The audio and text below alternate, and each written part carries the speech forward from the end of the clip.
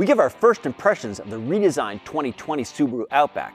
We answer questions about first-year reliability. And what do you do about dealer markups when you're trying to buy a popular car? Next on Talking Cars.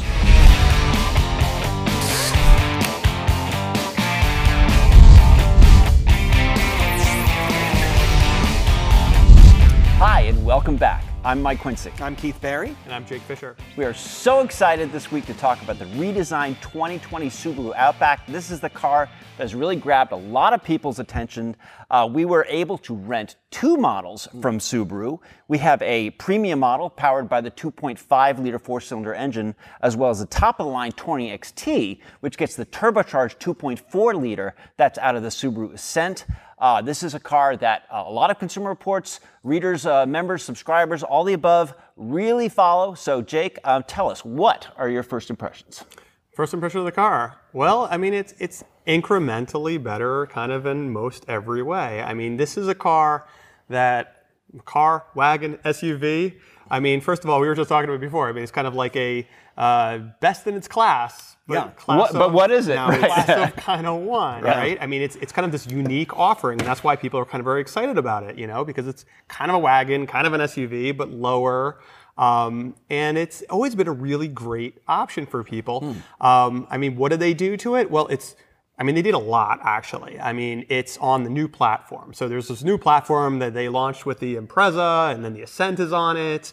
The Forester is now on it, and now they're kind of going through the product line. So the Outback will be on the Legacy very soon, too. And this new platform is kind of a little bit better tied down. So the ride is still very nice. The handling is a bit better. It's a bit roomier.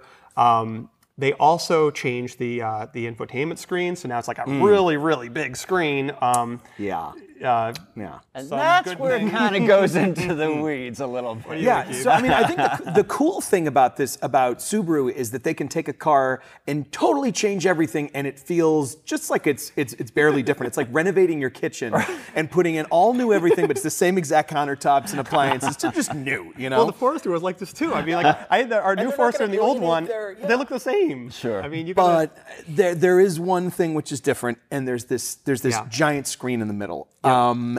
Tesla-esque. It's Volvo-esque. Honestly, I'm going to go that far. It does have, the nice thing is it does have actual buttons for climate control. The not nice thing is that it divides up the screen in ways that I don't necessarily think are useful. So for instance, if you use CarPlay or Android Auto with it, it puts CarPlay or Android Auto in this tiny little screen in the middle of the screen. It's like a picture-in-picture TV, but yet you have like an angle of attack don't sensor. Don't forget to set your VCR. Up top that has that shows you you're at -2 degrees on the road, and it's the size that you can actually see it from across the highway. Right. And that sort of mix, it just feels like they didn't put a ton of effort into the screen. The big screen is fine if it's. See, I don't know if I agree with you on this, because here's the deal. Okay, my biggest problem, now we're getting like major first world problems here, because we complain about things like CarPlay that most of the market don't even have. But I mean, one of my big problems with CarPlay is that I get CarPlay, and then I want to change like my FM radio station, I got to bounce out of it and do something else. I want to go change something to climate, I got to bounce out and do something else. What's nice is because they bisect the screen, I get my CarPlay here, and then below it, I've got my climate. Below, in the middle, I've got, what's playing on FM radio. I could change my FM radio station without bouncing out of my ways that I'm using in CarPlay. I mean, it is a little weird. I mean, sometimes I got my radio below CarPlay, my radio above CarPlay, and it's something else too. But I mean, I think by having multiple things, which is actually Volvo-esque, maybe one of the few things I think are kind of cool about Volvo is they can do multiple things. Not that everything is great on the screen. I mean, there's certainly some opportunity for improvement, but bisecting it. But the weird thing about the CarPlay, again, getting right, this episode is about CarPlay. It is really tiny, and I think on my iPhone Max or whatever, I think it's bigger if I just use my cell phone. The screen is actually bigger than I think they could do I like the fact that it's divided up, and in fact the new version. I won you over. Now it's good that it's I like the fact it's divided up, but it's divided, it's sliced and diced too much. So the car really actually does have good handling on the ride. It's pretty quiet inside. You drove the car? Yeah, I just stayed in the parking lot. Yeah, me too. I was trying to get my Hall & Oates on there, and if I can't get my tunes, I'm not going to. All right. Yeah. Let me talk about, I'm going to make the worst pun ever, but let's talk about the 2020 EyeSight. Because I heard a pin drop somewhere, but the EyeSight has changed, right? I mean, this is our driver assist stuff and whatever, and it's always been a good system that has the automatic emergency braking. I mean, that's standard equipment and all these other things. But what they've done is they've added facial recognition. Well, they got facial recognition, so they've got this driver monitoring camera, which. Hello, Jake. Yeah, pretty much, right? I mean. So one thing it's got that. Now we saw that before in the Forester. They had it in high-level Foresters. I drove a couple hundred miles with this thing. I mean, it's supposed to notify you when you're not looking at the road. Great idea. I'm all for that. I think driver monitoring and all that stuff. There's lots of potential, but.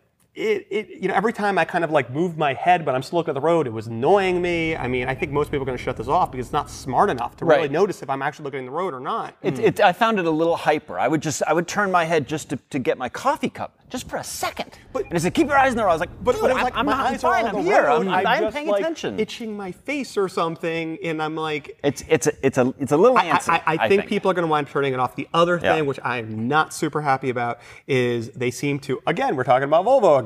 They're copying like a pilot assist system, these kind of like these vehicle automation systems. Now it's got lane centering. It's so like lane keeping is like you go over the line and it goes beeps at you or it nudges you if something happens. Now it's got this thing where it's got a steering wheel button on the steering wheel, and a little thing lights up, and it kind of goes in the center of the lane, but sort of not, and annoys you, and it's not great. I don't know what it's for. I turned all that stuff off, and that was another downside of this screen is you have to go through lots of menus and sub-menus to turn it off. And they don't even make sense. But the good part is I drove one all weekend, is once you set it, you don't have to then reset it every time you start the car. It's a little different because we're all getting in these cars that other people have driven, and so you were the one who playing screwed around it up with for them. me.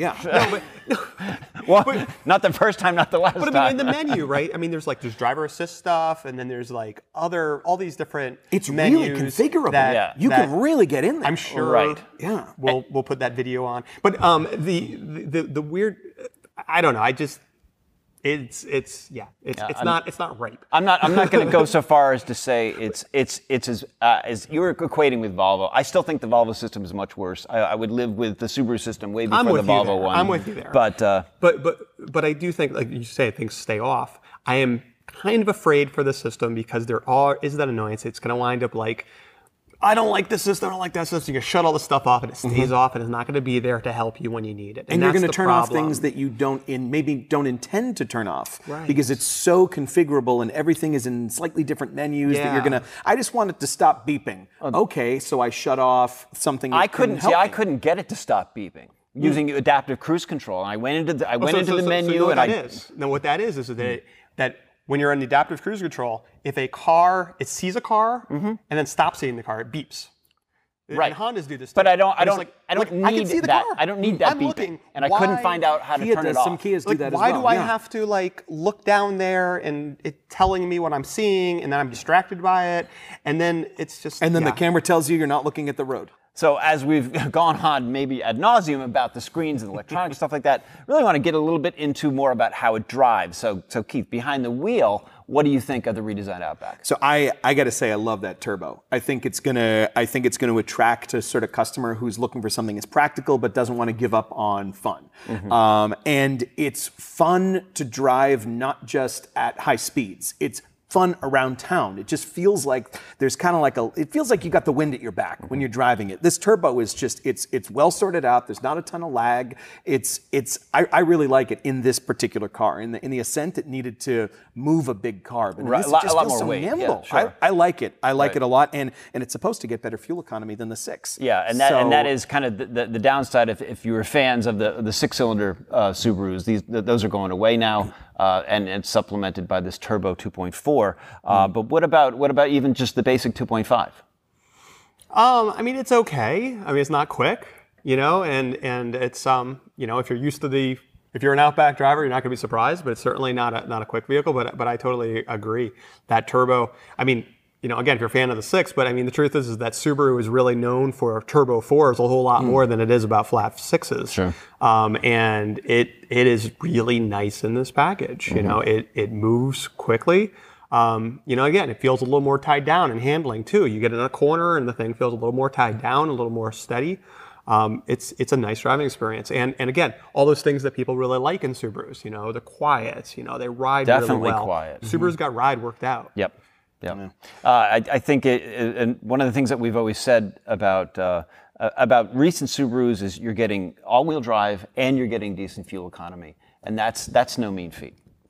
So we actually have a first drive of the Outback on consumerreports.org. Check it out, and we're going to be buying one of our test models. Well, that's kind of an interesting thing. Well, I'm so glad you interrupted me, because what is going on in a Subaru sales room right now? So if you're looking for one of these 2020s, you might have to wait till the 2019s are off the lot, because the 2019s are still selling so well that Subaru's kind of easing the 2020s into the market. They don't want to sandbag the sales of what's already out there. The good news is these 2019s are great cars. Yeah. Yes. Still really good. Especially if you're buying the base engine. I mean, I'd say if you're looking at the 6, maybe wait for, unless you just love the 6 for some reason, wait for the turbo. Yeah, but if you're just getting a sort of a base car, especially if you don't want that screen, you're not losing out. It's not like Subaru made a car that's light years ahead. I completely agree. Yeah. I've given that advice to some people, and they've actually purchased the 19 Outback, and they're super happy with it. Again, you're going to get a better deal on it because it's the one going out. They've already released the other one. Your reliability is going to be better because they've kind of worked out all the bugs of this chassis. Although a lot of things in the 2020 we've seen on other vehicles, though, right? That's right. So, I think it's going to, look, every time there's a redesign, there's going to be some kind of a hit in terms of reliability, but you're exactly right. So, I don't think for this vehicle, because there's so much in common with other vehicles, again, we saw the 2.4 that's basically in the Ascent. That chassis has been around for a little while and a bunch of different things. So probably a lot of the bugs are worked out, but I think the better bet, for value is actually the 19. And some of them, I was looking online, and they're marked down pretty decently. You can get one marked down off MSRP, and you can get a decent deal on it. It's a lot of car for the money. Now, you mentioned first-year reliability, and I have a great prediction that maybe a question that we're going to get to later in this episode might have to do with exactly that. You're scaring me. Which allows us to then transition to the next. That was the loudest segue ever. I was trying to do that, that Karnak, the Carson thing. May the Outback bring you a bird of paradise. I don't know. So we're going to get to some possible reliability questions. But the first question that we have, and we love getting your questions, talkingcars at iCloud.com. Super producer Dave Abrams hates it when I mess that up. But anyway, talkingcars at iCloud.com. Keep them coming. Text questions, video questions. We love especially the video questions. And the first one we have is from Darnley from Yonkers, New York. I've heard of Yonkers. I've heard of that place. Roll it. Hey, Consumer Reports. You guys are doing a great job. I love it. I love it. I love it. Keep up the good work. I was looking at the Kia Telluride as my number one choice, and the problem was there's an insane markup on these vehicles because they're so hard to get, and they're just not making enough of them. They can't seem to keep them in stock. Long story short, why do these dealerships have to do these crazy markups on these cars? Do you know anything about this? Have you heard about this? Let me know. Thanks. So Keith, what advice do you have for Darnley? What is going on with dealer markups? So first of all, good choice on the car. Good choice on the Telluride. We're converting a lot of people, I think, to the Telluride. Yeah.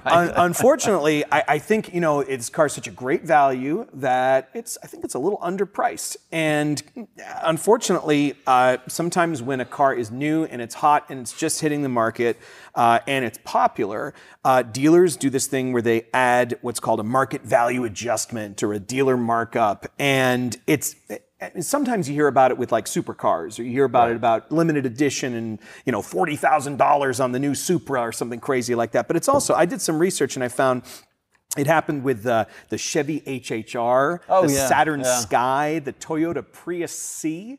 I think the first PT Cruisers also were subject to that. And it's crazy. It's something that just sort of happens. I think what's interesting is that I looked, and this wasn't happening with the Hyundai Palisade. And they're almost identical cars. And I think that speaks a little bit anecdotally. Kia dealers, This seems to be something that happens more often at Kia dealers. It was happening with the Stinger when that first came out, and now they're putting $2,000-$3,000 on the hood just to move the Stinger because it's a slow seller now that the sort of bloom is off the rose. Right. So what I would do is I would cross shop with Palisade at a Hyundai dealer. If you like the Telluride better, I'd go and say, hey, listen, I'm just going to shop at a dealer across the street and buy the similar car if you can't match the price. Don't ever pay this dealer this market value adjustment. Don't do it. It's there's actually online, I searched, there's actually a crowdsourced list on a Telluride fan website of all the dealers that have tried to do this. And they tend to be mostly in California,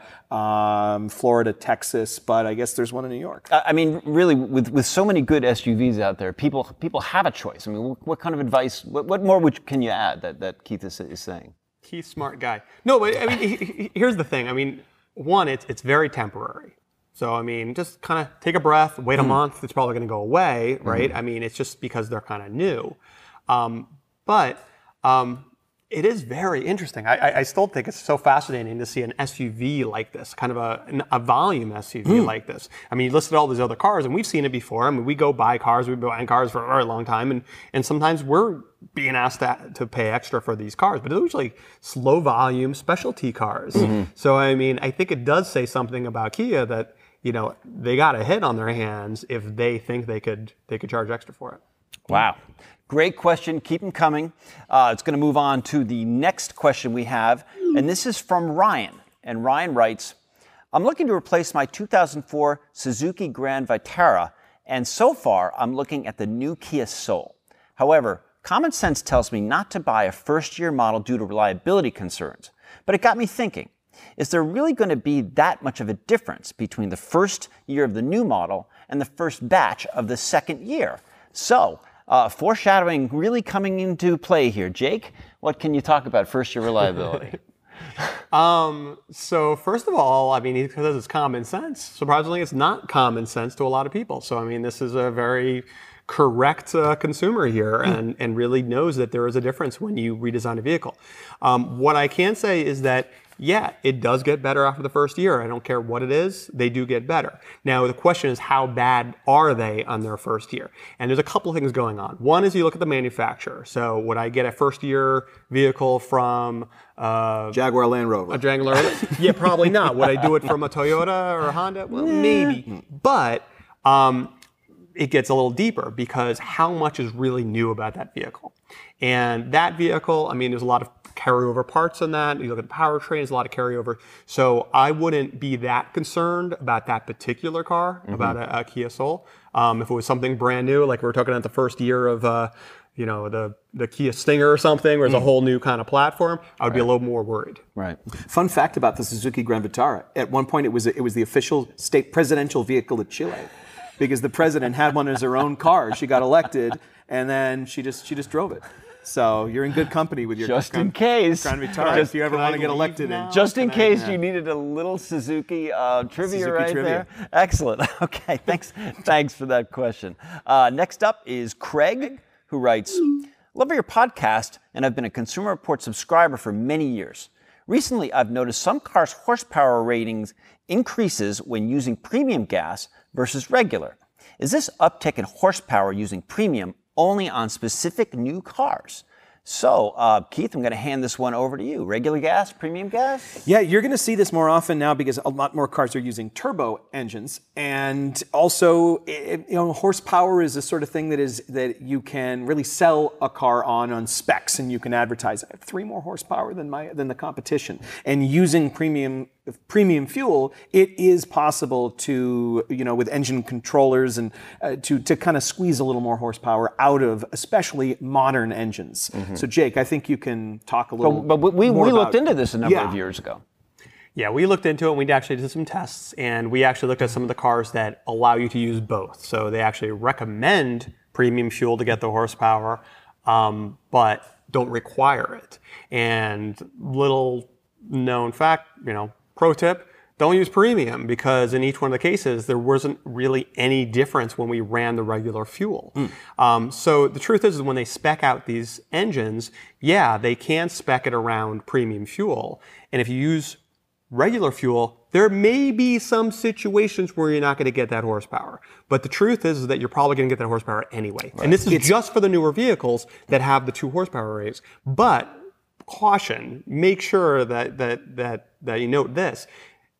Do not be confused to think that you have a car, and if you put premium in, you're going to get more power. Right, any you're car. Not. Right. You're absolutely not. Yeah, but if there is a car where they set up a specific testing condition so they can get the highest horsepower rating possible, they've probably done that with premium They've probably fuel. done that, but you're probably going to get that same horsepower in your normal car. You're not going to notice. This is a common question that we get. We've written extensively about this, and basically the takeaway is if your vehicle does not require premium, we wouldn't bother with it. But some vehicles will say premium required, and in that case, that's when you go with it. That's it. Excellent question. Next up is John from Fair Lawn, New Jersey. Thanks for the great show. My wife and I have a 2017 Chrysler Pacifica, and while we love it, we have encountered some reliability issues. It's still under warranty, but can we expect to have more issues down the road as problems under warranty? Are problems under warranty predictive of problems outside of warranty? Another great reliability question, and so we sort of have one of the reliability gurus here. So when a car starts, exactly. You're looking at the so when a car starts out a little problematic. Yeah. Well, here's kind of again a little known fact. I mean, when you look at our new car reliability, the truth is, brand new cars don't have a lot of problems. Right. I think we kind of all know that, right? And there's a lot of cars that we don't recommend because, we're saying, well, we think it's going to be unreliable. But you look at the data and it's like, well, it only had a few problems. The reason what we're very harsh on these vehicles that have just a moderate amount of problems in their new year is because that's what it does. It predicts. It's all about predicting down the road. So if you're just going to own the car for 6 months or whatever, that's fine. But you know what? If the first year you kind of have a small chance of problems, so maybe you got like 8% chance or whatever, that balloons. We have so much data, so many years of data that shows the cars that have that moderate amount of problems, it grows. It's predictive of having many more problems down the road. Right. Yeah. So maybe time to think about trading it in before the warranty. Right. Warranty's up. Well, there's that. But the one good thing is that they started up with love your podcast. I think people are starting to understand that if you flatter us first, we'll answer your questions. Video and flattery are the ways to. And listen, John from Fair Lawn would totally feel for you. I mean, the Pacifica is a very nice van. It really is. And it would be super recommended by Consumer Reports if it unlocked the key to good reliability. Yeah. So good luck with that. Last question we have is Hank from San Francisco. In your opinion, what is the best handling compact car in the market? I was thinking either the BMW 330, Volkswagen Golf GTI, or the Tesla Model 3. I really thought we could get through a podcast without talking about Tesla. He's in San Francisco. Is he trying to recreate the chase from Bullitt? Oh man, he didn't mention the Charger or the Mustang. Well, it's modern San Francisco. So you're going to get the Tesla. How do they land? Best, how do they fly best handling car. Maybe he lives on Lombard Street. We're going to be starting with Steve McQueen here. So tell us, what do you think is the best handling car in this general category? So I think, it kind of depends on what you call a compact. Right. Because nowadays there are compact crossovers that handle well. And also there are compact cars like the GT86 BRZ, they're compact, but they're certainly not in this sort of, I think he's sort of more talking about a luxury sport compact sedan. Well, yeah, looking at his list, I mean, there's probably at least four doors. Okay, well, that's kind of, the BMW 2 Series, I really, really, really like how it handles. It feels just a little more of the handles. It sounds, soul and visceral, but it really is.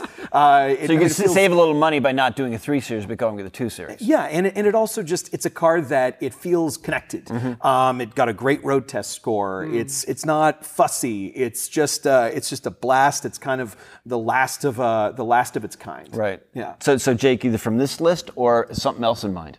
Well, I like his 2 Series. That's nice. I'm just to kind of throw something out a little different is the Hyundai Veloster.